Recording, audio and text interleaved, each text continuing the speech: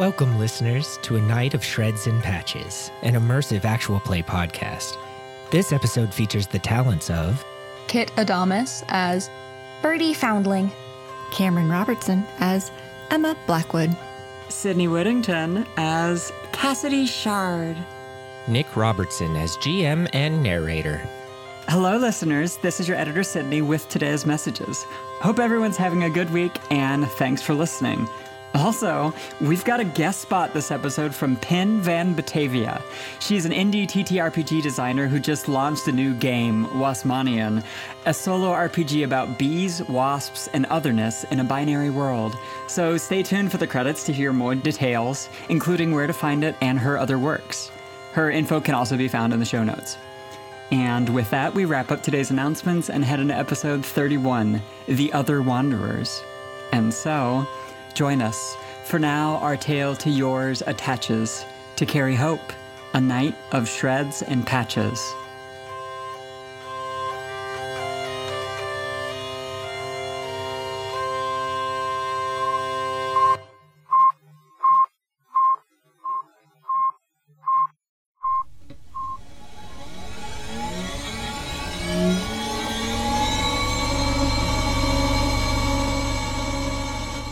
Power restored. Systems online. Reconfiguring audio connection.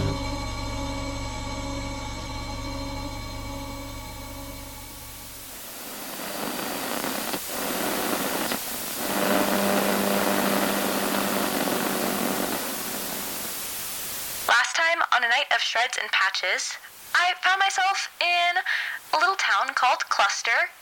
Stayed there for much longer than I was expecting, because, trouble found me, as it normally does. Made a good purchase on fuel.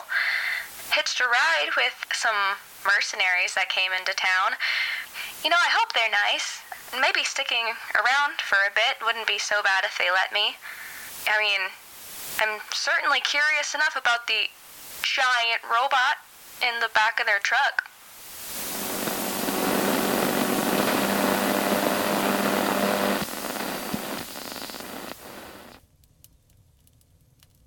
The evening is still. There's no rustling from the trees. The only sound is a gentle crackle from a campfire. On one side, we see Emma and Cassidy, their camp bowls full of dinner. On the other side, shadows flickering over her face, we see Birdie. This silence has stretched a long time. It seems like each of you are waiting for the other to begin the conversation. Cassidy takes a bite of food before it starts getting too cold. Birdie is eating very casually. She's smiling. Cassidy is not. What's for dinner? Clam chowder. Emma is eating around the clams. So, yeah, it's one of the local dishes that Cassidy had tried while they were in Eagle Hill. Traditionally made with lobster, but she got a good deal on clams as they were stocking up on the way out of town because people don't like clams as much, so. Emma is picking the potatoes out of her chowder and eating them. The steam is wafting off the soup in the cold air. Piercing the darkness of this silence, we hear the howl of some woodland creature in the far distance. It sounds lonely. Birdie finishes at a pretty, like I said, casual pace, and she sets the bowl to the side and just kind of... So, I heard your speech in town earlier, but, I don't think I've properly introduced myself. Hard to do that when you're in the back of the truck. Yes. I was in a little bit of a pickle, and I really appreciate you guys helping me out. I'm Birdie. It's nice to meet you. Hello, Birdie. I'm Emma. This is Cassidy. Emma is just watching Cassidy out of the side of her eye, making sure Cassidy's not about to do anything impulsive. Cassidy's just looking levelly at Birdie, weighing her appearance. So, what type of pickle were you in? Definitely not sweet. Sorry, I had to. Emma sighs and looks to the side, and in her mind is like, oh no, it's just like Cassidy. So, on my way into town, I was just kind of like planning on stopping there for some supplies, kind of like you guys were. Then I met this really mean guy. When he was driving past me, he hit me with like a ton of snow and that like muddy slush stuff that happens up here. And I just really decided that I didn't like him. And a few decisions later, I really needed to get out of town because he was looking for me. And now I have his keys. Cassidy raises an eyebrow. What chain of decisions leads to you having his keys? Well, he's kind of mean, Like, I was talking to one of the shop owners there, and she's so nice. She even said that no one in the town likes him. Oh, that's Sheffield, he's mean, and stuff like that. And so, for the better of my feelings, and, to kind of, I guess, teach him a lesson, I may or may not have stolen from him. And, I got a pretty good score. But then you were also chased out of town and had to resort to hiding away in our truck. Yes.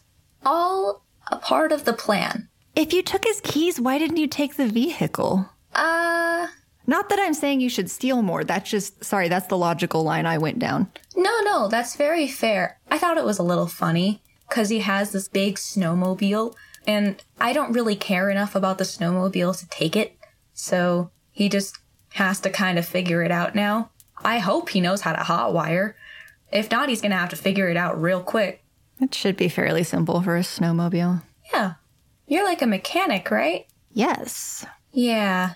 That was in my speech. Okay, yes, I was wondering. I was like, how did you figure that out?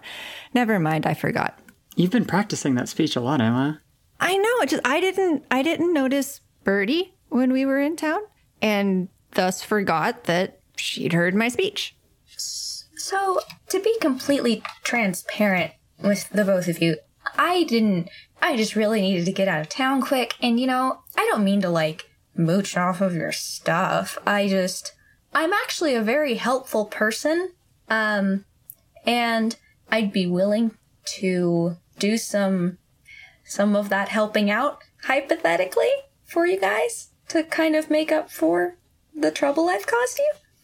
I mean, it's a good thing Emma already checked to make sure that you didn't take anything, because you just said you were stealing stuff off people in town. Oh, I don't steal from everyone. Well, but she's also still here. I wasn't really concerned. And, I don't steal from people who are nice. I think it's kind of rude. So, how is everyone feeling at this situation? This has got to be a new experience. Cassidy, have you ever had to deal with stowaways before? Emma, how does it feel to have someone else suddenly around this campfire that's been for just two people for so long? I don't think Cassidy has had to deal with this. It's possible Wyatt has, but Wyatt was typically the one that handled a bunch of the make a decision here type situations. And now there's a person who had snuck into their truck in a spot that had been just hers and Emma's for the last few months. I think everything's kind of a new experience for Emma still, but she's really just more wondering how Cassidy's going to handle it, because she likes people. Birdie seems nice beyond the petty theft, and Emma's not sure if there's a protocol for how you deal with situations like this at all.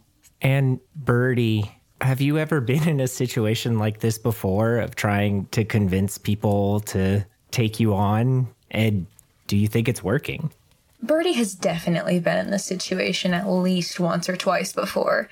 It was a lot easier when she was younger and thus had the more naive sort of deal going on.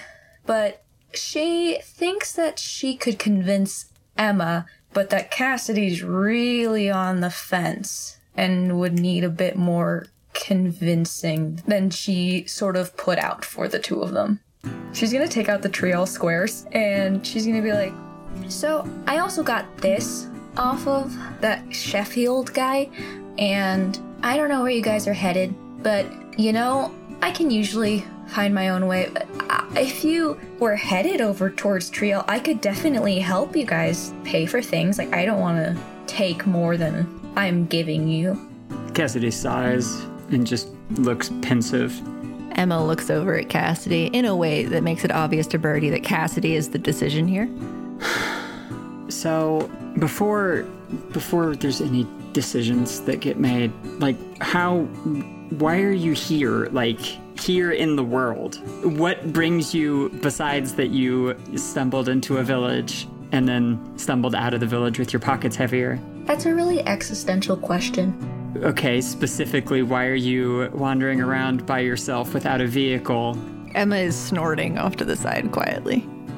Well, specifically, I was in Eagle Hill because I needed to use the radio tower to make some communications that but I've been alone for a pretty long time. It's just kind of a thing. I don't think I really need a vehicle. I just leave when the time is right and Stowing away into the backs of trucks. not all the time. Sometimes if I can talk to people before they leave, I usually can just do some favors, get a seat, possibly pay for it. But yeah, I just kind of go wherever I please.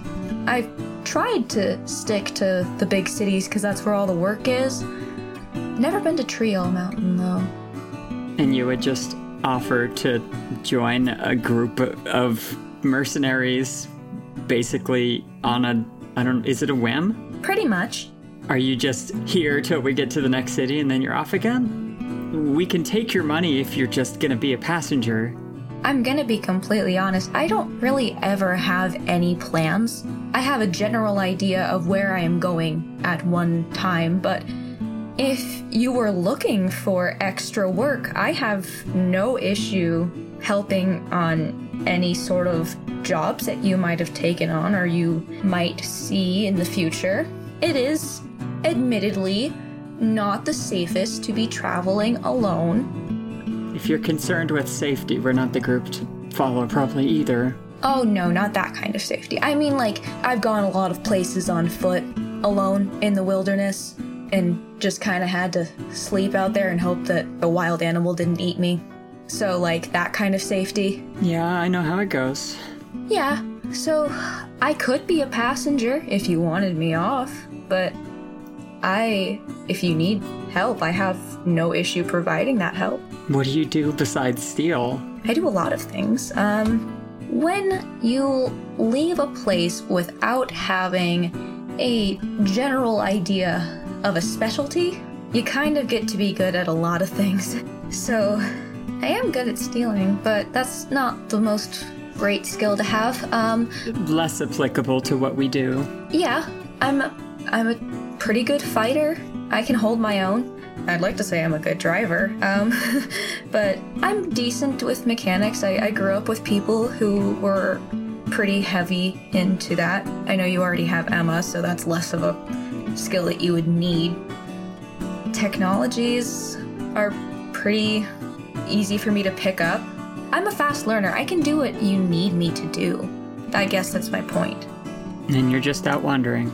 Yep. Cassidy looks off into the trees, waiting for her eyes to adjust to the darkness away from the fire, and just thinks, remembering times where she left and was just a wanderer.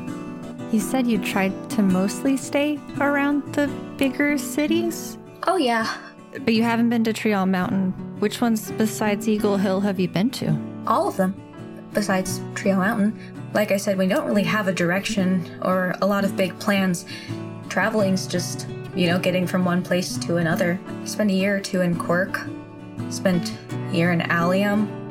A couple months in Puerto de Perito. That was fun. But yeah, Mellowtone's interesting. That was one of the first big cities I went to. I'm from Sasnak traveling, though. You've been further south than I have. I started in Quirk and went north. Well, I really recommend going farther south than Quirk. It's a very, interesting area. Well, I didn't live the most typical lifestyle of most of the people down in Puerto de Perito, so I guess I can't really make a judgment on that. you're from Cork? Cassidy looks back to the fire, to the face across the fire, and at one point, yeah. Emma is now looking back and forth between Birdie and Cassidy because a connection has been made. She has big, I just introduced 2 of my friends and I want them to get along energy, even though she just met Birdie. It doesn't matter, the energy's there. Emma just likes people. Yeah, Cassidy shrugs and looks at Emma. Emma's just looking back excitedly at her. I mean, even if we just bring her on as a passenger initially, if we run into anything, she can help out. We're just driving north. We've got space in the rig. We've got space in the rig, that's for sure. Do you have stuff? Stuff? Supplies, tents, anything that... Oh, I have my backpack. I have a tent, a really small one. I have most things that you might need in my backpack, but that's it. Cassidy, feeling yourself about to let this twist of fate change the path of the Patna, you can't help but think back to when you joined up with Wyatt. Wyatt had a speech that he would give to any new member that was recruited to the team. What was that speech? And now that you're the most experienced member of the Patna, do you give that speech to Birdie? So, at the point where Cassidy joined, they had a group that had been existing for a year. Cassidy, as far as she knows, was the first fresh face, the first one that wasn't there as a founding member. So, probably the original group was like people who knew each other or who joined up following the posting on the wall down at the local watering hole saying mercenaries wanted. But a year into the Patna's existence, Cassidy shows up to fill a hole as a sharpshooter. And at that point, Wyatt knew what he wanted and had been pondering speeches. And I think the one that Cassidy got was slightly over the top dramatic in a way as like, we're a family, we're gonna remember these things, we're gonna do these things. Like the late night orientation ceremony of a frat house, where it felt overly ritualistic, but the other people who were listening, you could tell weren't taking it super seriously. And because they hadn't heard it, like they were amused. Wyatt was very earnest, and Cassidy listened. Where she was in life was not a place to question too much. But Zio joined up. Zio didn't get a speech. Wyatt didn't really even talk to Zio. Pally talked to Zio. Maybe Pally gave Zio the speech. Cassidy was doing other things at that time when they were in Allium. And then the Emma situation was even different than that. So Cassidy doesn't really, there's not a speech, there's not bullet points that she needs to hit. It's just, well, this is the Patna now. So she puts down her bowl next to the cookpot for the pile of dishes that'll need to get done, and takes the 2 steps around the fire and puts her hand out for Birdie's bowl.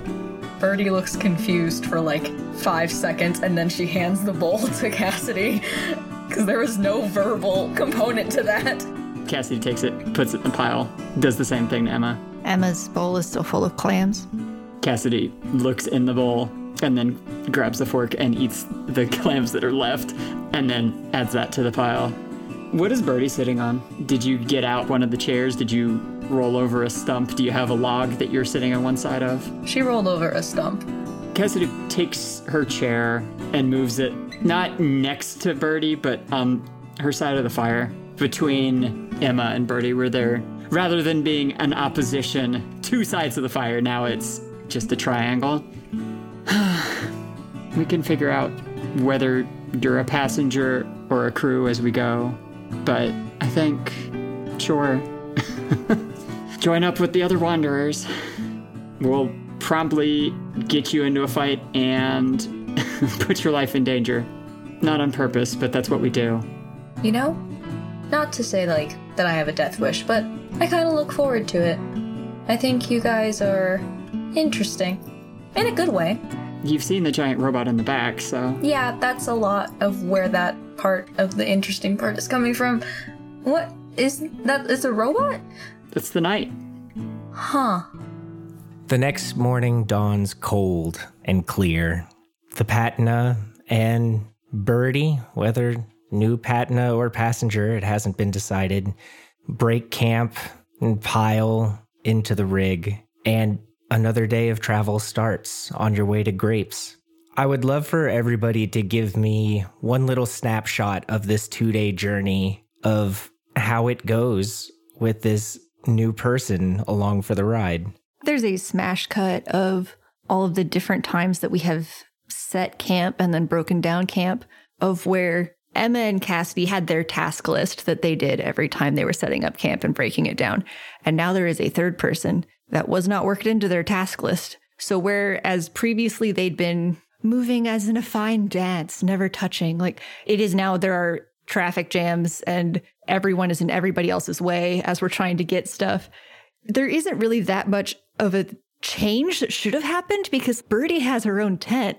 So there's no reason why this should be causing this much of a disruption, but it definitely is. Birdie, could you tell that you're in the way in these situations? How does that feel to be the odd one out? Yeah, Birdie ends up looking between Emma and Cassidy, and she can tell that things are clunky today. When she was with her family back on Sassenach traveling, they had a very, very refined system of like who did what when and how they were going to get it done every single day. She definitely ends up retreating once she puts her own things away and just trying to find the spot to stand where she will not be in anyone's way and they can just pretend that she isn't there. As soon as Birdie does that, things start to move much smoother. Not in a way that like Cassidy and Emma now look more relaxed. It's like the movements are smoother. Yeah, the two of them have been doing stuff together for months. Yeah, it's not a realized sense of comfort at all, but subconsciously it was throwing them off. Yeah, it's like a release of tension in that it's like when you have relatives staying with you, and especially if they've got an air mattress set up in the living room or something, where you know your house, you can wander around in the middle of the night, you'll be fine. Like, you know where the stuff is, but sometimes there's stuff that's not yours, and you have to engage your vigilance in a way that you don't normally, because even though it's still your spot and your place, like, there's new people being introduced. There are new elements in the environment. As soon as things are coming to a point where she can leave her little Birdie timeout zone, I don't necessarily know what their sort of routine is. She would probably ask if she can do anything in the future to help them out. Who do we think is in charge of the setup ritual?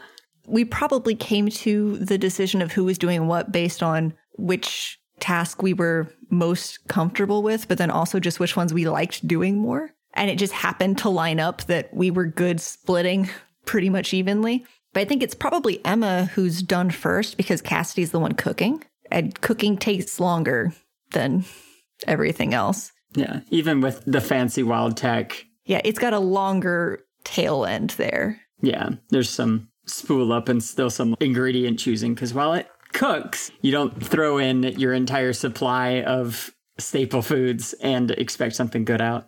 Yep, so it's probably Emma who's done first. Okay. Once things do come to that slowing down point, Birdie is going to approach Emma and kind of just be like, you know, in the future, I can help out with anything you guys need. Oh, yeah. I mean, we've been doing this for a little bit, so we kind of have a routine.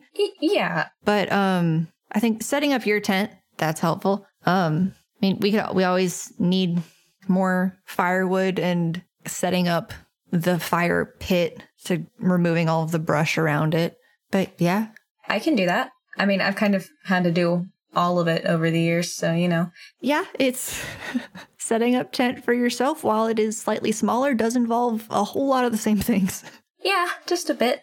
Cassidy looks up from where she's prepping food and goes, "Are you okay with the small tent? Because we've got more." Oh, I mean, I've had this one for a long time. I'm not picky at all. It's done me good. So, yeah, I mean, besides, we don't even know how long I'm staying right now, so I don't want to, like, start using your guys' stuff.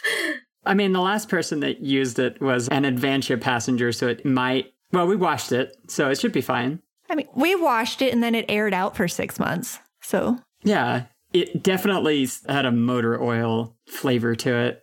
What does the Advantia and motor oil have to do with one another? Well, you see. They're both a little slippery. Birdie doesn't get the joke. Emma gives Cassidy a look. Cassidy gives back a glowing, innocent smile. Anyway, yeah, we have the other tents if you would like to use them. Yeah, Our crew's been a lot bigger in the past. really, I kind of figured from the vehicle that you guys were using. Yeah, all the extra seats. Yeah. So we see you all talking as the question about previous members of the group hits.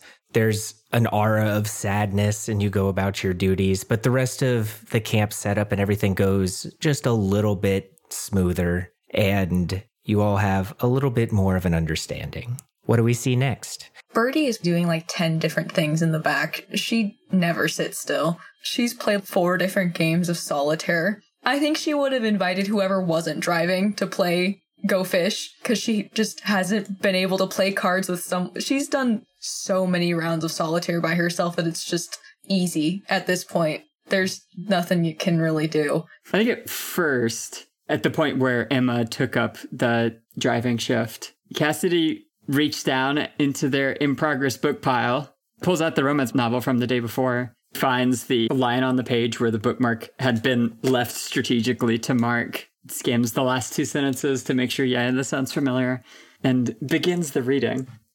Gregory looks up from his easel, out across the ocean waves, crashing, shooting sea spray up towards Sophia, where she's posed, flowers in her hair, her chest wet with the sea spray, and makes sure to capture the last detail before giving her a smile and then approaching. Why is her chest wet too? Author appeal? Okay. Emma keeps driving. He strides boldly over and with one motion pulls the string of her bikini top, exposing. I suppose, so Birdie, as we start to get into an explicit scene, we normally read romance novels while we're on the road. Is this a thing that you're willing to participate in? I've never been a big romance novel reader. I wouldn't mind joining. She scoops up the cards from the floor, just shoves them all into one big pile. Cassidy lifts the book in a cheers and continues reading. The scene gets explicit in the way that, like, trashy romance novels do. What is Birdie's reaction as Cassidy reads it with amusement but commitment to the storytelling? Emma's confused. Every once in a while, Birdie will just let out a little giggle if a very specific kind of word is used, like an overly descriptive word is used in the imagery. And she looks very invested in this. So she's sitting in her seat, just looking at Cassidy like she's watching a movie. And the ocean waves rise to a roar as the storm rolls in, matching the crescendo of the couple. And Cassidy closes the chapter with a theatric motion and then looks proud of herself for having delivered it with a straight face. That was... She said the wet chest like 3 more times, Emma. I do not understand how anyone could think that even just laying down while wet on a beach would be comfortable and a thing that one would want to participate in. Well, this was not what I was expecting out of a romance novel. It's very detailed, but not about the things that I thought it would be detailed about. There are a lot of questions that could be asked, and I think, is the wet chest thing like a running theme? Oh my gosh, it comes up so frequently. I think it's an author tick. I mean, we did get a synonym, so it wasn't only wet chest, but you knew that the author just really wanted to. It doesn't feel like it ever saw an editor. Huh. It's definitely a work of passion. Birdie giggles again. This time it's louder because they're not reading. And I do mean that as a pun, but also this was a story that they really wanted to tell, and it's a good thing these were cheap. So, yeah, do you guys like them? Is that why you keep reading them? They're entertaining. Uh-huh. And we have a very large box of them. We had one of our other crew members used to be super into them. So we have a collection. Yeah, we've got quite the war chest. Mm-hmm. Hopefully it's not moist. Ew, no. Oh. It's very bad for books.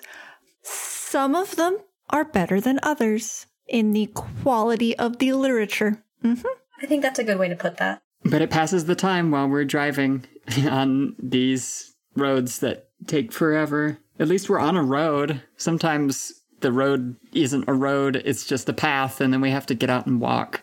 Cassidy puts the book back down under the thing and goes, now the thing with these is they can be... It can be hard to read these for a long time at once, because the literature quality is so good, so... We'll take a break from there. Maybe you can read the next one. But I think it might be radio time. Save a little bit of voice and see if we're close enough to Treeall Mountain to start getting their radio. Because I've heard a lot of Eagle Hill lately. And Cassidy reaches over and starts twiddling the knobs of the old radio in the dashboard of the truck.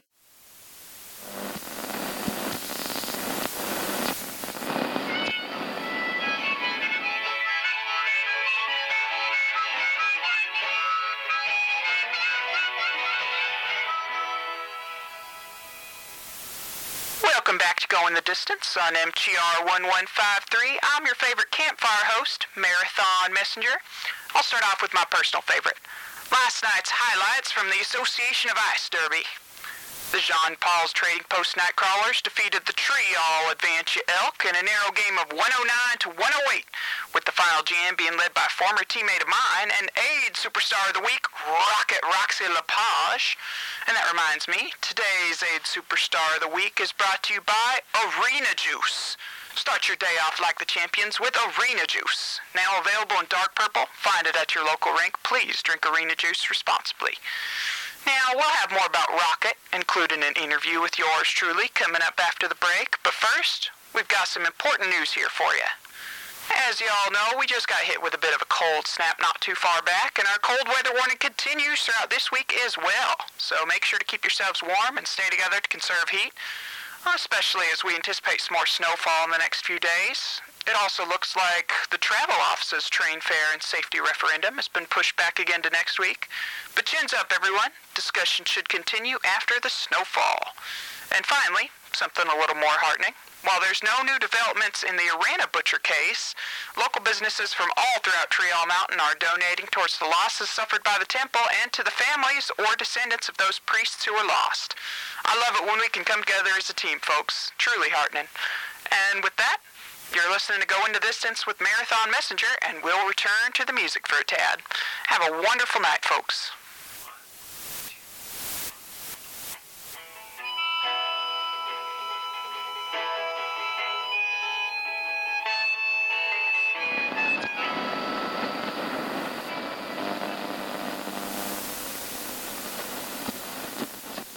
And as the rig rumbles on further north towards the town of Grapes, we cut away to that evening once the Patna has made camp, this time even more quickly, more comfortable than they have before.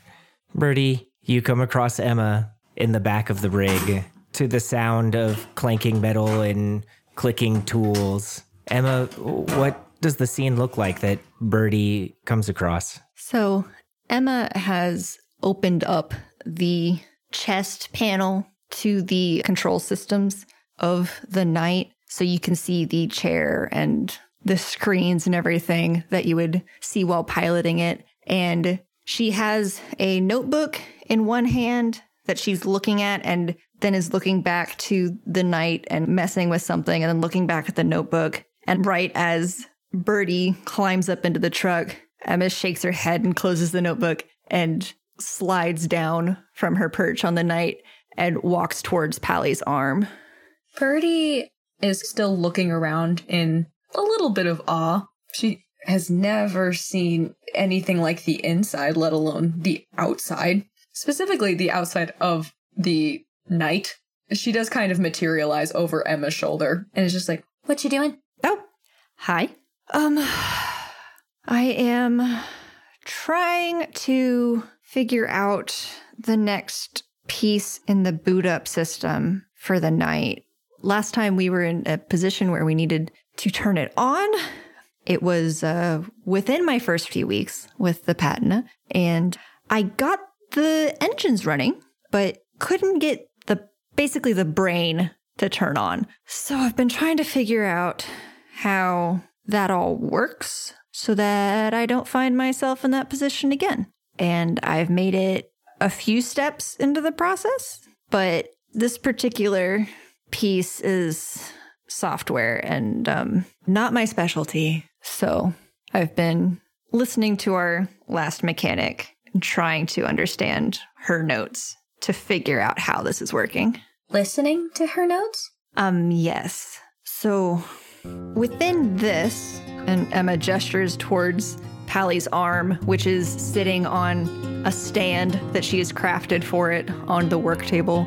This has a recording device in it that is basically an audio journal of all of her notes from when she was restoring the night initially after they found it. She passed away right before I joined the group. So it's a little bit of a sore topic for everybody else, but yeah, she had the journal with her all the time, and it was in her arm, so yeah. You didn't know her very well? I met her once, for like half an hour. They came through Thunder Bay, I don't know, it's about a year ago, and they were just looking for some pieces to fix up either the rig or this really old decrepit Jeep that they had at the time. And she happened to stop by my workshop first. And so in trading her the part that she needed, she gave me some pointers in breaking down the tractor I was working on. And I think it was fairly obvious to her that I was self-taught and didn't have any professional training. So like she, just within like that half hour or so, I feel like she taught me a lot, and she was really kind, and I think she would have been a very good mentor. But after they left, they came back through a few months later, and she wasn't with them. But she had mentioned to Wyatt, who was her brother and is our captain, that I was a good mechanic. So they needed some work done on the rig, so they brought it through and then invited me to come along. So, yeah. Yeah. You see Birdie swallow kind of hard, and she goes, She seems really nice. And, you know, even though you didn't know her as well as maybe the other members did, sorry for your loss. Yeah. Thanks. I think mine, since I didn't know her as well, I think mine's really seen as a loss of the potential knowledge that she could have shared, and she was just a nice person. Like, being friends with her, I think, would have been a really good experience. And I wish I'd gotten that, but also if she hadn't died, then the Patna never would have picked me up. So I still don't think I would have ever gotten that opportunity. I see. But yeah, she has the audio journals in the arm, and it's incredibly detailed. She documented everything as she was going through it. And it's a lot more difficult to comprehend some of the stuff in audio form. I think I would do better if I had it in like a diagram. So I've been trying to transfer it into diagrams, but like I said, this isn't my strong suit. It is clear Emma is now kind of discomfort talking. Birdie gets that this is a iffy subject to harp on, so she's gonna gesture to the arm and be like, if it's, you're going to turn it on and listen to it, right? Yeah, I've been listening to this part on repeat, it seems like. Okay. If you ever need like a fresh pair of eyes or someone to just talk it out to, I know you have Cassidy and everything, and I don't want to overstep. I think Cassidy be the first one to tell you that mechanics are not her thing. Yeah, but no, feel free to climb on up on the knight and look at it with me while we listen. She's gonna hoist herself up. It's a little awkward because she's never done it before. Emma picks up the arm in both hands and tucks it gently under an elbow and climbs back up to her perch on the knight. It looks like she's done this a lot. It's a very practiced, well-known path up the knight to get to the spot. And she sets the arm down in the seat and presses the play button. We turned it on. It works. The night works. We powered it on, and I took it out for a walk, and it's the most amazing, incredible thing. Okay. There was no we about it. Zio turned it on. I hooked everything up the way it's supposed to go, and nothing. Nothing happened. And then Z did something to it, made some kind of connection, and that started it up. Unfortunately, right now, that's the only way to get it going. Zio's gotta talk to it, I guess. It goes faster each time, which is good, but I don't want them to get stuck as the startup key for the damn thing. It's not fair to them, and it might not always be practical. So, I'm working on figuring out exactly what they're doing when they tell it to fire up, so maybe I can repair something or build something to replicate it. Might be harder than it sounds, though. Z and the Knight are from the same source, I think. Same emblem on them both. And the tech I've run across with that sigil on it is beyond anything I've ever been able to build. The fact that I was able to get the Knight to a place where it can be turned on is impressive. If I had to repair something with as much complexity as Zio, I don't know if I could do it. They've got a mind, a consciousness, and I couldn't begin to fathom how the machinery inside them makes that happen. But they're related somehow. Siblings or cousins, maybe. I think with Z helping, I can crack the code. Hopefully it's something I can do on the road. Wyatt's been restless since we got here, but it's getting to the others too. Everybody's been snappish, short-tempered, bored, I think. Ready to move on. We need a job to get us back on our feet, at minimum.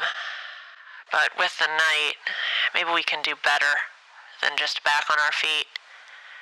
It'll be good. Getting back on the road. Actually putting the Knight to work, not just pacing it around. It's been a damned hard winter, but I think we've got a shot to get somewhere better by summer. Pally out. And as the final strains of the audio journal entry fade to static, we cut away to the next day, the next leg of this journey, to the rig rolling into the town of Grapes. And though the town looks peaceful, you can see the signs of damage on the streets and buildings, as though some terrible conflict happened here recently. End of episode. Commencing end credits. The following information will be placed in the show notes for your added convenience. This has been A Night of Shreds and Patches, an actual play podcast using the Genesis game system from Fantasy Flight Games. The show is edited by Sydney Whittington and features the talents of Pen Van Batavia as Marathon. She can be found on Twitter at AcquiredChaste. Pen is an indie TTRPG designer whose most recent work includes Waspmanian, a prompt game about gender and wasps. Check out her other work at penharper.itch.io. Ree as Pally. Ree is the GM and producer of The Magpies, a Blades in the Dark actual play podcast, and the owner of SkillCheck, a document accessibility service for the RPG community. Ree can be found on Twitter at Rhiannon42. Kit Adames as Birdie. Kit can be found on Twitter and Instagram at Venus Vultures. Kit is also a voice actor for Elevator Pitch Podcast. a queer, genre-hopping anthology podcast that can be accessed on Spotify and YouTube. Sydney Whittington as Cassidy. Sydney can be found on our Discord server, which is linked in the show notes, and on Twitter at Sydney_Wit. Cameron Robertson as Emma. Cameron can be found on Twitter at MidnightMusic13 and on Instagram at reading_and_dreaming. Cameron is also a player on Tabletop Squadron, a Star Wars Edge of the Empire actual play podcast, and Nick Robertson as narrator. Nick can be found on Twitter at Alias58. Nick is also the GM for Tabletop Squadron, which you can support at patreon.com/Tabletop Squadron. This podcast features the musical talents of Dora Violet and Arnie Parrott. You can find Dora at facebook.com/Dora Violet. You can find Arnie at atptunes.com. The official artwork for this podcast was created by Rashid Aldroka, who can be found on Instagram and ArtStation at RashidJRS. You can follow the Patina on Twitter at ACOSAP_podcast or visit the website www.acosap.com. Until next time, audio offline.